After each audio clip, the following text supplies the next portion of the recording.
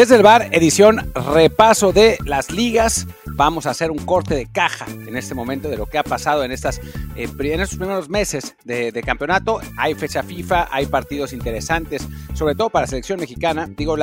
También del lado de la Euro se está pues ya perfilando la calificación. No quedan ya tantos partidos, pero bueno, de eso tenemos tiempo para hablar el viernes. Hoy vamos a hacer ese repaso de las ligas, vamos a hacer ese corte de caja, tiene que ver con la Liga MX, pero también con Europa, con la Champions, etcétera. Y bueno, pues así vamos. Yo soy Martín del Palacio y me acompaña Luis Herrera. ¿Qué tal, Martín, barra del bar, fans de Footbox? Como siempre, recuerden que estamos en Apple Podcasts, Spotify y muchísimas plataformas más. Por favor, suscríbanse en la que más les guste. Déjenos también un review con comentario, el review, por supuesto, de 5 estrellas para que así más y más gente nos encuentre y también pues para interactuar con nosotros, porque en días como hoy que no encuentro reviews nuevos del último episodio, pues me quedo sin saber de qué hablar. Y normalmente sería bueno, pero como Martín está comiendo y me pidió que me estire bastante en este episodio, pues estamos en un problema porque él en este momento está, no sé, mascando qué bocados, pero voy a suponer que ya digirió. Así que vamos a arrancar con las ligas del fútbol. Decía Martín, ¿no? Un corte de caja. En la mayoría van ya entre 8 o 10 jornadas. En la mexicana un poquito más, porque bueno, arranca cuando todavía está el verano apenas empezando. Y diría que bueno, aprovechemos pues para empezar con la mexicana, que es la que ya está, digamos, más enfilada, ya con 12 jornadas casi completas, aunque todavía quedan algunos equipos con partido pendiente. Y como alcanzamos a mencionar el lunes, si no me equivoco, pues con América y Tigres ya despegándose y como los grandes favoritos, a reserva de que el Monterrey los alcance más adelante. Bueno, América sobre todo, ¿no?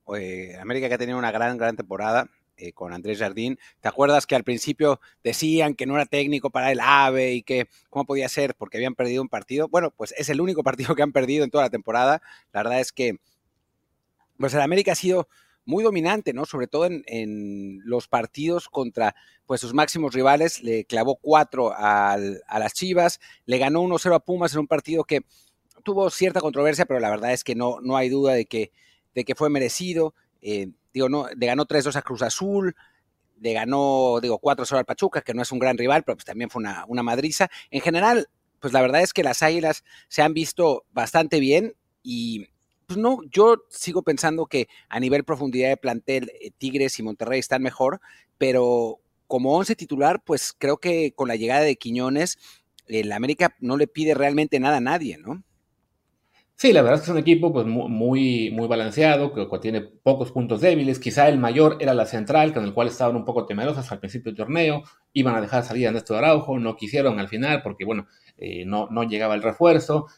Y al final llegó Lichnowsky, que, bueno, no es un refuerzo de lujo, pero había sido un jugador decente en Liga MX. Y tuvieron además la gran fortuna de que por la oportunidad que recibió Ramón Juárez, digamos de emergencia, descubrieron que sí, que ya está más o menos en un nivel para seguir jugando, para seguir teniendo minutos, y claro, pues en ese sentido, el plantel de la América, sí, con ese ataque, ahí sí, con Quiñones, con Diego Valdés, que también está vuelto un jugadorazo, había quienes me decían que ya era el mejor jugador de la Liga MX de los últimos, no, del momento nada más, Henry Martín, que bueno, ha estado lesionado, pero que sabemos también, tuvo un año muy bueno, y que puede también ser determinante en lo que será la fase de liguilla, pues sí, hacen del América en este momento el líder general con mucha distancia, le lleva 5 puntos a Tigres, 6 a Pumas, y además, claro, pues un gran candidato con las reservas del caso en cuanto a que Jardine, pues apenas llegó a ese torneo, no tiene gran experiencia en la liguilla porque dirigía al San Luis antes y básicamente lo que hacía era sorprender en repechaje, ya no me acuerdo a quién, creo que a León, y después ya quedar eliminado, pero le podría pasar, o digamos que es el punto a temer para el América, como en su día con el Tano Ortiz, de que la falta de experiencia en fases finales pueda ser un factor en contra del entrenador.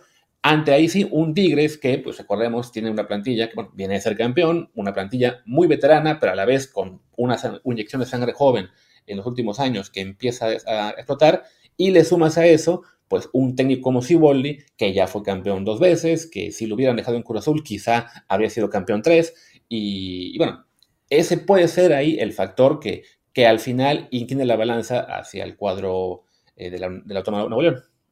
diciendo también que, bueno, Tigres no ha estado tan sólido en los últimos partidos, ¿no? Si bien es cierto que ganó 3-0 el Clásico a Monterrey, antes venía de perder con el Atlas, le ganó al Mazatlán, pero pues todo el mundo le gana a Mazatlán, empató en casa con Toluca en ese partido que además tenía la ventaja de tener un hombre de más y que terminaron sacándole el resultado.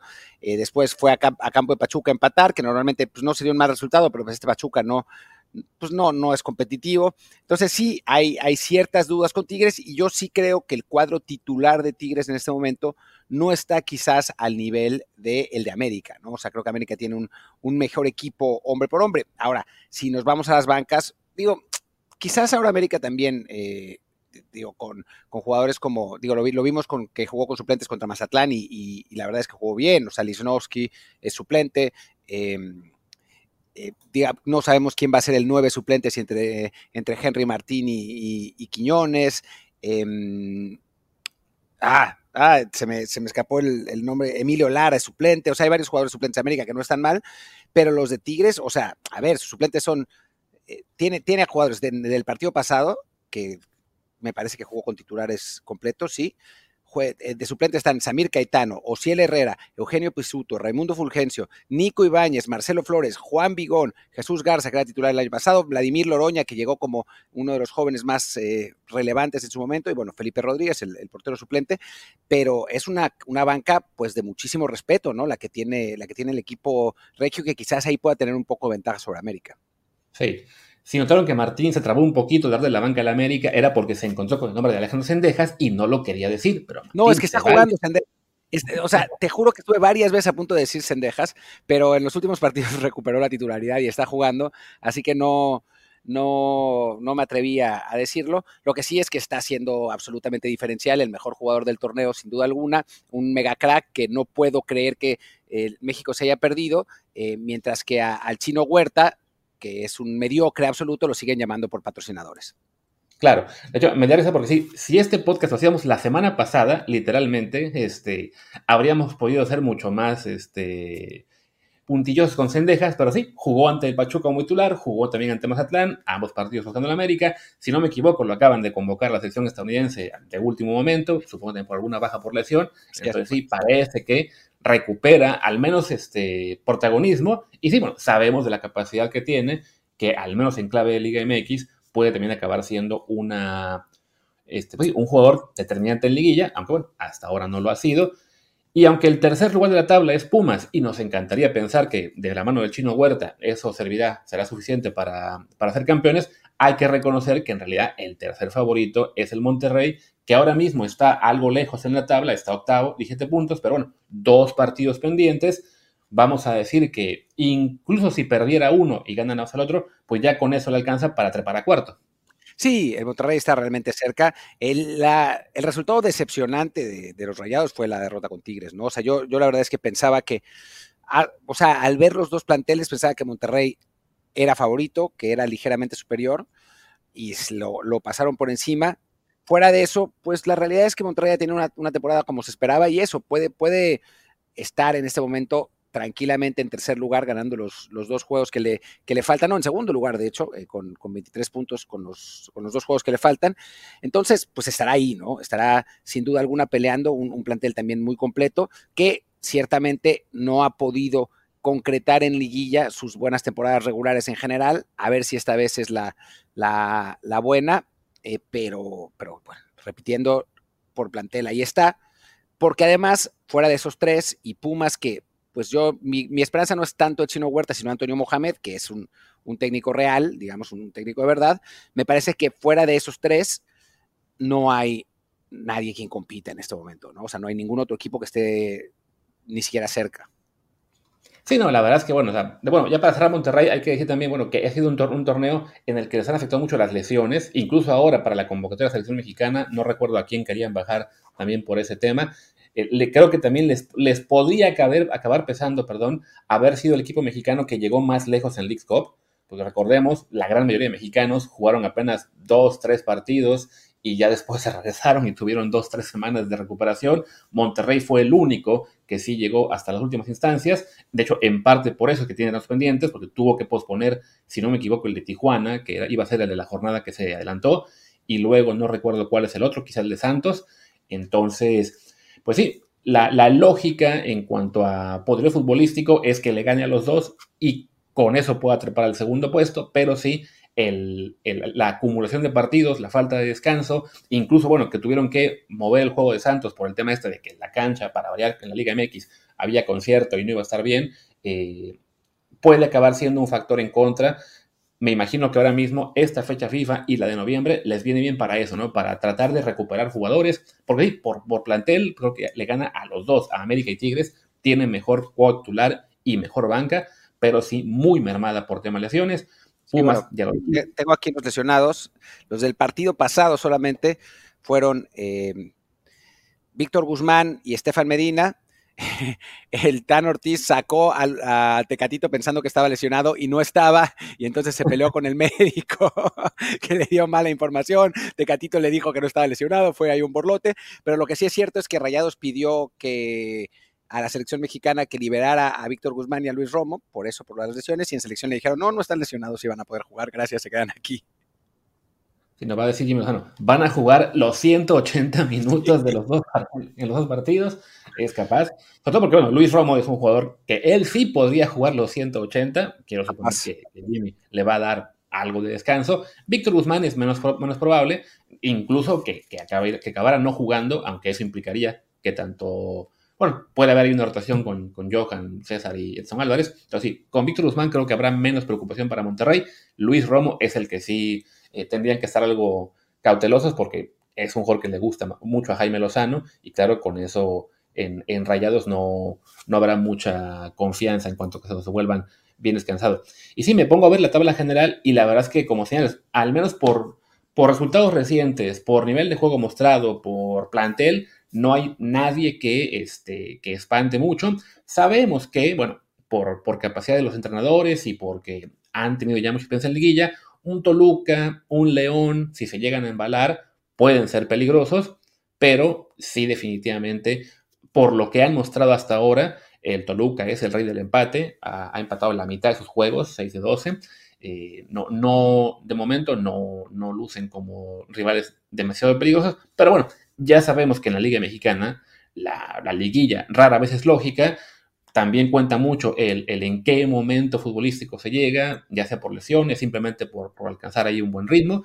Y claro, aunque la lógica es que los dos regios, el América y quizá Pumas, fueran los cuatro mejores y semifinalistas, sí creo que mínimo un Toluca o un León son quienes tienen las mejores chances de acabar en una sorpresa.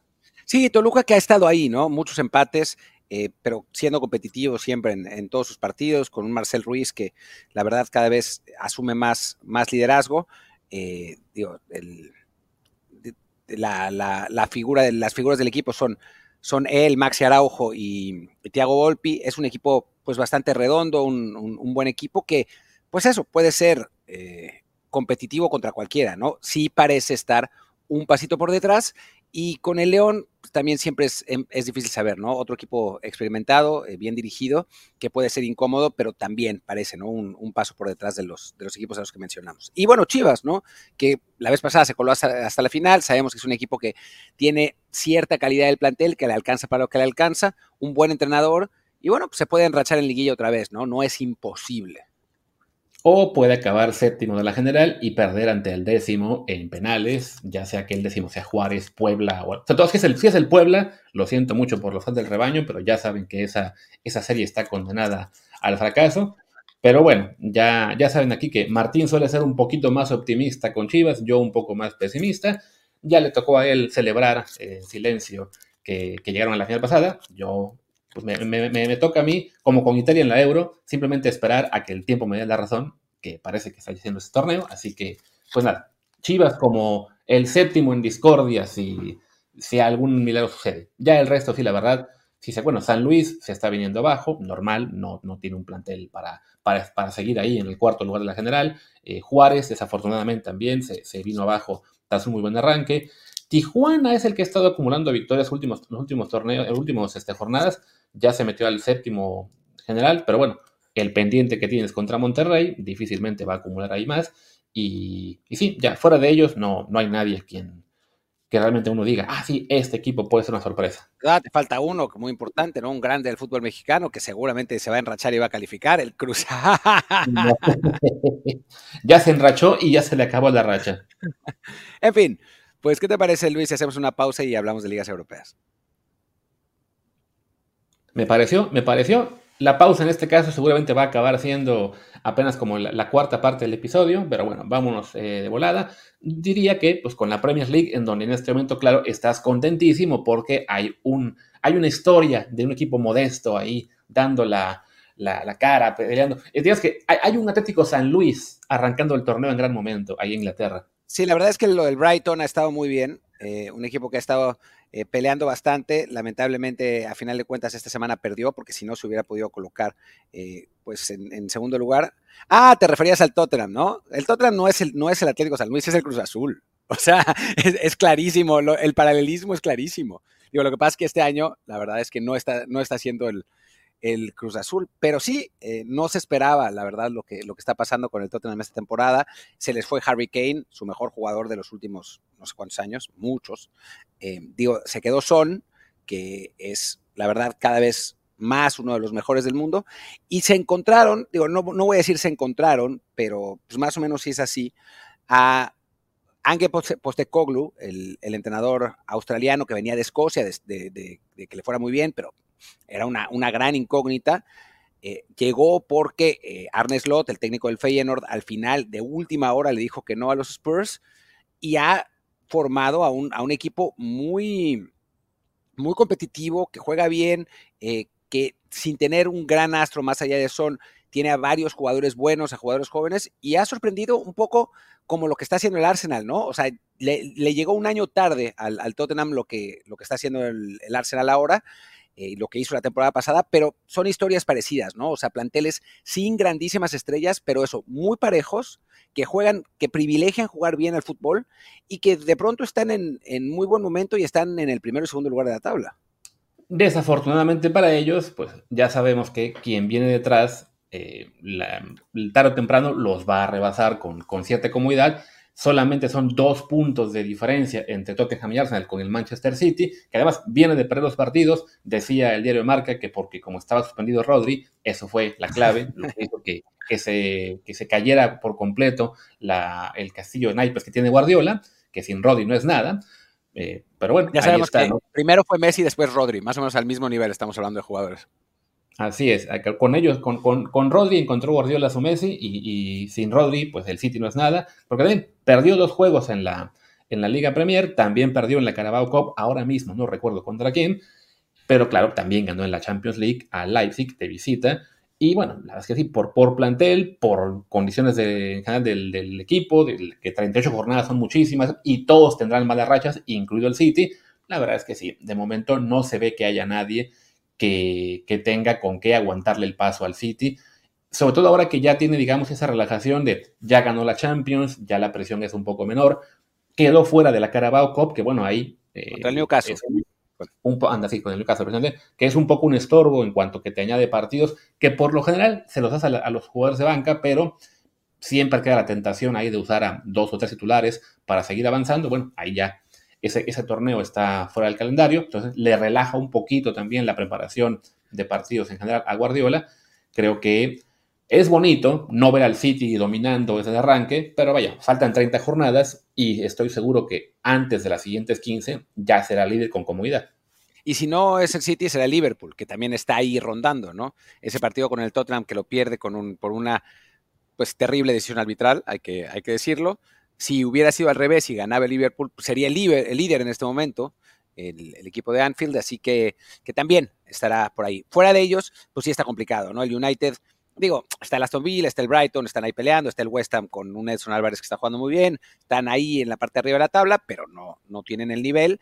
El United en seria crisis con un Eric Ten Hag que no termina de generar unanimidad, con un plantel descompuesto, complicado, y después el Chelsea, ¿no? Que también está en las mismas, a pesar de los millones y millones de dólares que gastaron sus nuevos dueños gringos, pues no terminan pues de encontrar la cuadratura al círculo, ya están 9 puntos, 8 y 9 puntos por detrás del liderato respectivamente, y pues aunque se han recuperado en esta última jornada, pues no se ve realmente que puedan pelear como para ser candidatos, ¿no?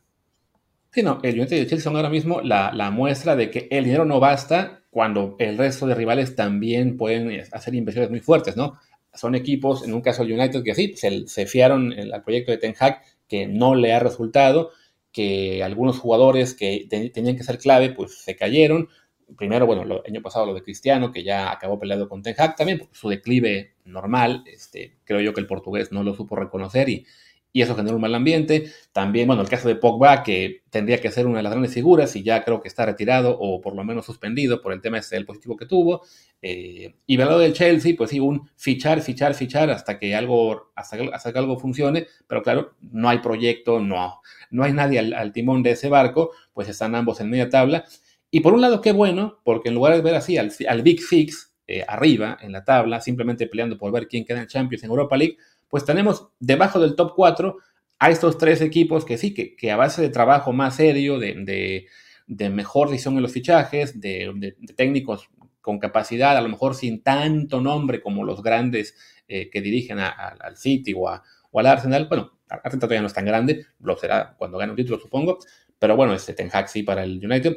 Ahí el Brighton, el Aston Villa y el West Ham, pues sí son las historias agradables, aunque reconociendo que será difícil que se mantengan ahí toda la temporada.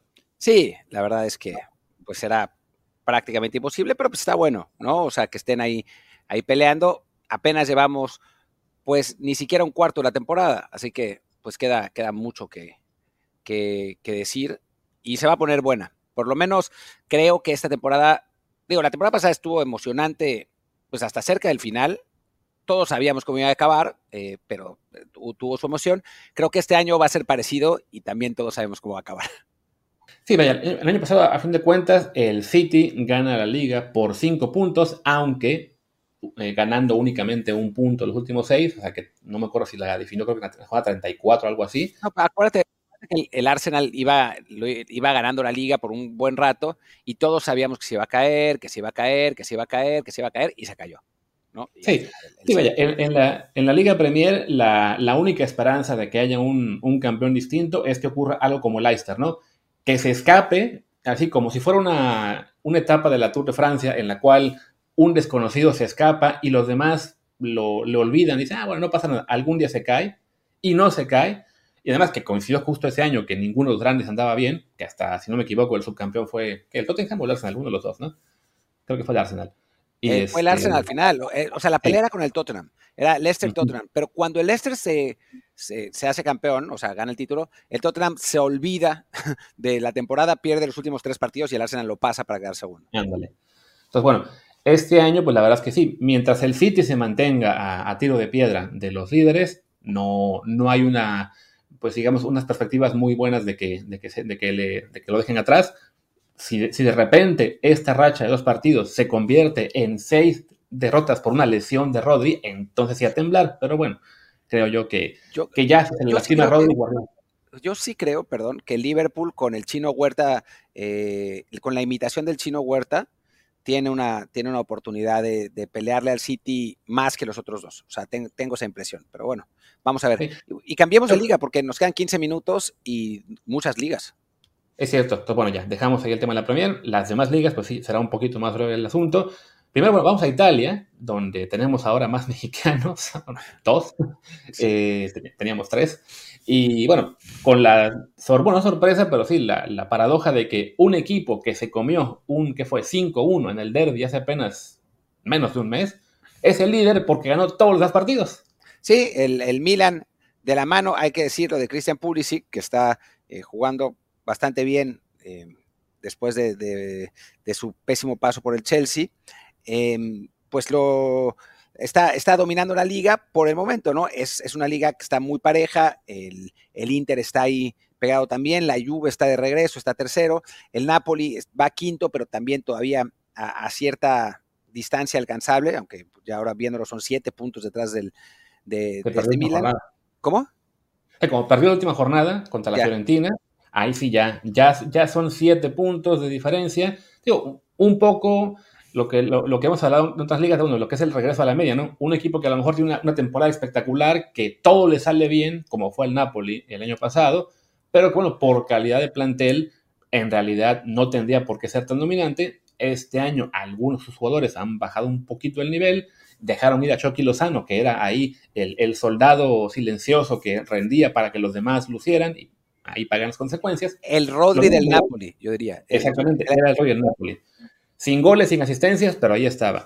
Y bueno, ahora mismo es el Milan quien domina, con el Inter muy, muy cerca. Recordemos, le ganan al Milan 5-1, pero 2 jornadas después pierden un partido. Vienen de empatar ahora ante el Bolonia, de esos partidos que realmente duele durante la temporada ir dejando puntos en casa ante rivales medianitos. Pero bueno, una batalla interesante en la que, como ha estado la liga italiana en los últimos años, de que ya se acabó el dominio de la Juventus, afortunadamente aquí sí no sabemos qué va a pasar. O sea, No. entre Milan, Inter y Juve, cualquiera de los tres puede acabar siendo campeón. Y bueno, en una de esas el Napoli recupera el nivel del año pasado, ¿no?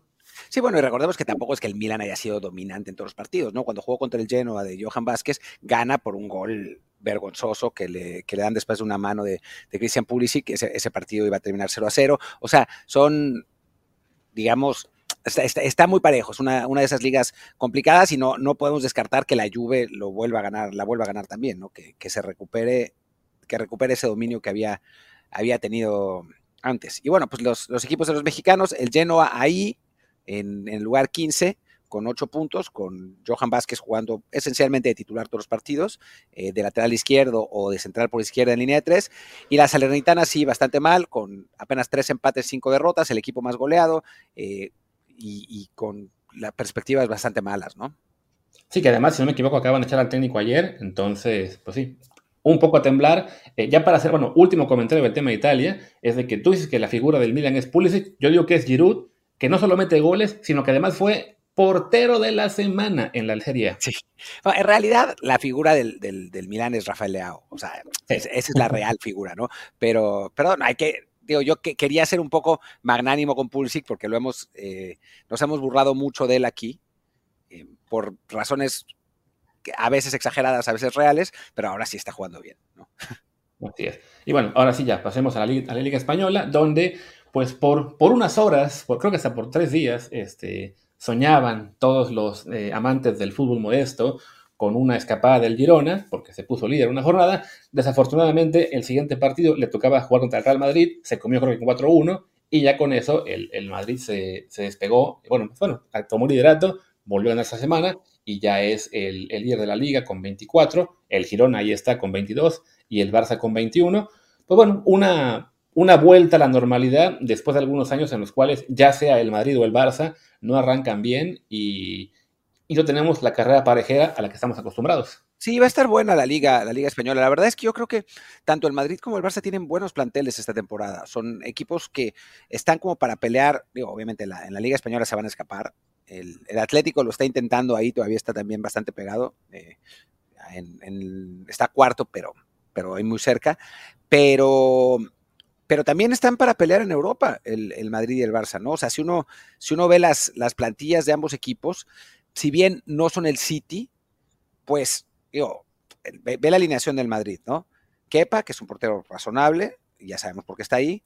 Carvajal, Rudiger, Tchouaméni y Ferland Mendy. Valverde, Camavinga, Modric. Bellingham, que está en un nivel espectacular. Joselu, que de alguna manera random es el que está haciendo los goles ahí. Y Vinicius. O sea, es un buen equipo ese. No es el City, ¿no? No tiene a un Rodri, por ejemplo. Pero es un equipo que está como para competir sin duda alguna, ¿no? Y del lado del Barça, o sea, si vemos la alineación del Barcelona, por ejemplo, con la que empató con el Granada, que no fue un gran resultado, la verdad, pero es lo que es. Digo, salvo las lesiones, que no lo han respetado mucho. Ter Stegen, Valde, Christensen, Koundé, Cancelo, Gavi, Gundogan, y bueno, este chico Fermín López, que no creo que vaya a ser titular todo el tiempo, pero ahí estaba.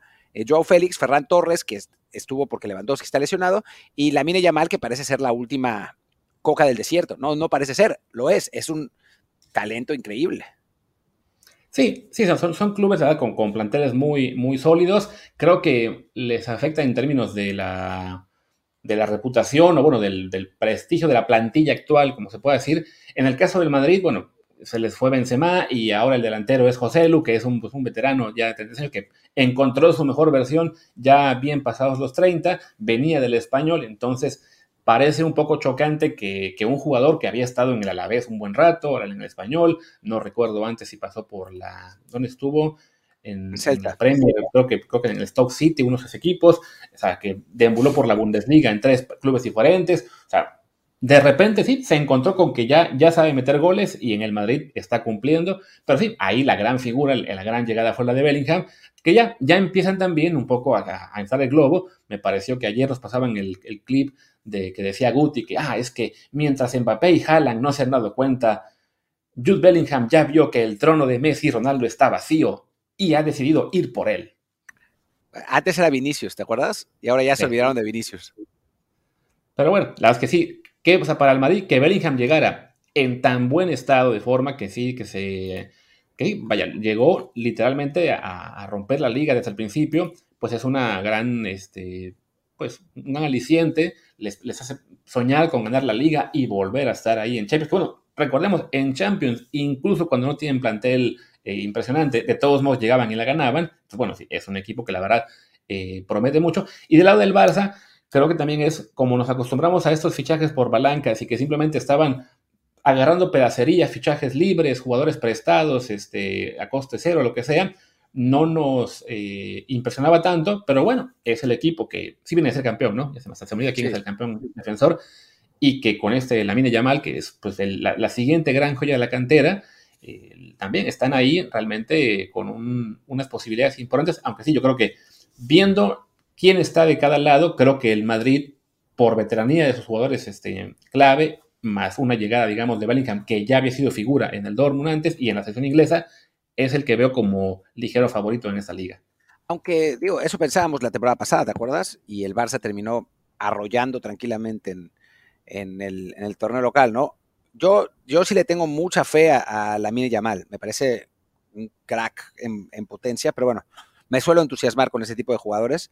Y bueno, tiene un buen equipo el Barcelona, sí, a coste cero, aprovechando que pues, muchos jugadores quieren ir ahí pues por el brillo que tiene el club, ¿no? O sea, lo de Cancelo, forzando su salida para poder llegar, ¿no? Gundogan mismo. No es, insisto, el Manchester City, pero es un equipo que puede andar peleando y que, bueno, lo está haciendo por ahora bien en Champions también.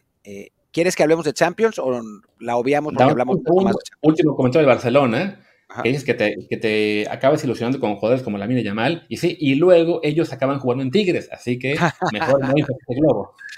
Y sí, diría que, bueno, hablemos un poco de Champions, porque ya las demás ligas, pues son, con el perdón, un poquito menores, y la Bundesliga, ya sabemos que ahí sí que la va a ganar el Bayern Múnich, pase lo que pase. Y en Francia va a ganar, o sea que gracias. Digo, aunque por ahora el Bayern está con su inicio lento de siempre, está tercero detrás del Leverkusen y el Stuttgart, pero ya sabemos, o sea, no Sí, no, lo mismo, ¿no? O sea, si no le sacan 15 puntos de ventaja antes de que llegue ¿cómo se dice? Digamos, la media temporada, no hay manera de que le ganen la liga. En Francia, no, algo de lo mismo. Creo que el París no estaba líder, ¿no? Pero la verdad, no está líder. La verdad es que no ha arrancado bien. Líder es el Mónaco de de puntos. nuestro gran amigo Carlos Aviña. El París va tercero, pero ya sabemos. Digo, pues ojalá que el Mónaco sí sostenga ahí, aunque sea el ritmo un buen rato, para mínimo el subcampeonato y que le den más presupuesto para que fiche algún mexicano, pero sí. Tanto el Bayern como el París, que ahora son terceros a 2 puntos de sus líderes, es la historia del City.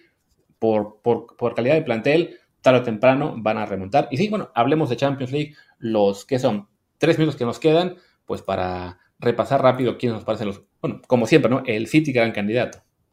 Sí.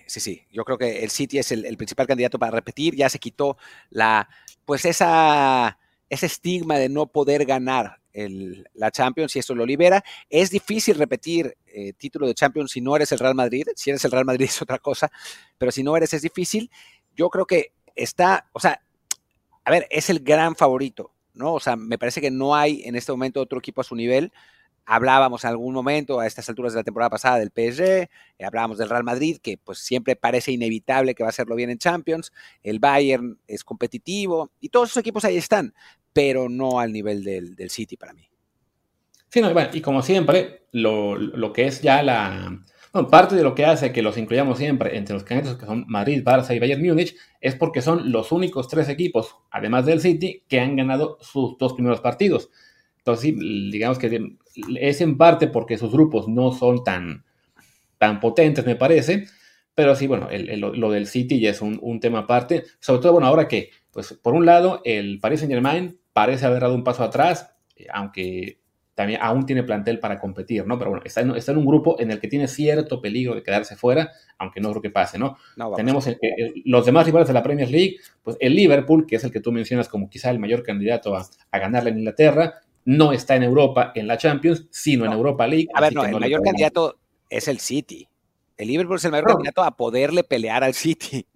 Sí, a eso me refiero. O sea, que ves al Liverpool como máximo rival en la Premier League y no puede ser su máximo rival en Champions porque no calificó, está en Europa League. Entonces, bueno, en este momento para el City es una ventaja saber que sus rivales ingleses de Champions League no son tan peligrosos como otros años, ¿no? Hablamos de un Newcastle que está, digamos, teniendo su primera experiencia en la era reciente en Europa. No será tan sencillo para ellos el competir hasta el final. Un Arsenal que, bueno, por tema de que el plantel no es tan vasto, también se ve complicado que les dé grata hasta el final. Y el United, que, bueno, es una lágrima que va último de un grupo en el cual están Galatasaray y Copenhague.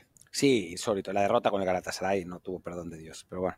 En fin, sí, está complicada la cosa para el United en general. Yo creo que va a terminar calificando en ese grupo, pero no me sorprendería si no. Esa es la realidad.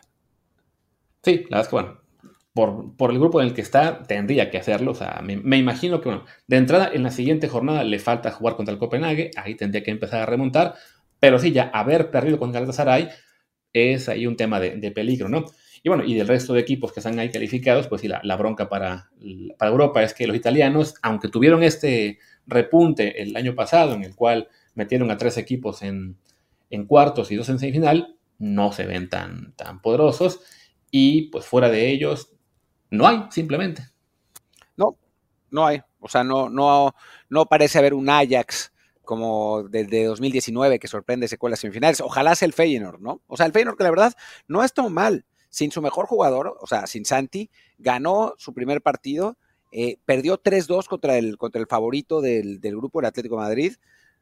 Con Santi quizás ese partido no lo perdían. No sé, o sea, de pronto tiene chance de meterse ahí en segundo lugar. No, a ver, seamos serios, ¿no? O sea, no es que vaya a llegar a semifinales y pelear con los grandes, pero bueno, puede dar un susto por ahí y eso, la verdad, es más de lo que habríamos esperado al inicio del torneo. O sea, quizá es eso, ¿no? La esperanza siempre está de que haya un equipo, vamos a decir, modesto a nivel europeo, que se cuele. El año pasado fueron 12 con el Inter y el Milan en las semis, tío, de nuevo, modesto para el estándar actual, ¿no? Sabemos que históricamente son 2 equipos grandes, ¿sí? Y lo que ustedes quieran, no se vayan a volver locos por el tema, pero bueno. No, bueno, y también porque el sorteo de pronto puso a todos de un lado, sí, y a los otros, a los equipos menos fuertes del otro, ¿no? Sí, que es que se agradece de vez en cuando, aunque sí, nos acabó dejando pues una final en la que todos sabíamos lo que iba a pasar, pero bueno, de vez en cuando, no viene mal que por ahí se cuele algún modesto. Digo, el Napoli habrá que ver si ahora que ya tuvo su experiencia y su cagada en la Champions anterior al perder contra el Milan, a ver si ahora da ese paso adelante, pero sí, fuera de ellos, Arsenal, insisto, no creo que no tiene plantel para llegar hasta el final. Por ahí, ¿quién más? Digo, el Feyenoord es la esperanza nuestra. El Atlético, que bueno, que en la Liga Española también está dando lata, que además es el equipo que ya le ganó al Real Madrid este año y le ganó bien. Fuera de eso, sí, no hay grandes contendientes. No, y creo que con eso nosotros podemos ir cerrando el episodio de hoy. Volveremos a hablar de la previa del México-Ghana, que bueno, va a ser un partido bien interesante para la selección. Vamos a ver si se recuperan los lesionados, que Luis Romo ni siquiera trabajó separado, no sé por qué pidieron que regresara. Al final, que es Víctor Guzmán y alguien más, ya no me acuerdo quién es el otro, los que estuvieron trabajando así. Y vamos a ver, ¿no? Hay cosas que platicar de selección, pero eso será en el próximo episodio. Sí, selección, quizá un poquito del resto de fecha FIFA, que bueno, son muchas eliminatorias. Yo tengo que averiguar contra quién juega Polonia porque quiero ver ese partido. Pero bueno, cerremos por hoy. Yo soy Luis Herrera, mi Twitter es @LuisRHA. Yo soy Martín del Palacio, mi Twitter es @MartinDelp. El del podcast es Desde el Bar POD, Desde el Bar Pod, y el Telegram es Desde el Bar Podcast. Muchas gracias. Nos vemos el viernes. Chao.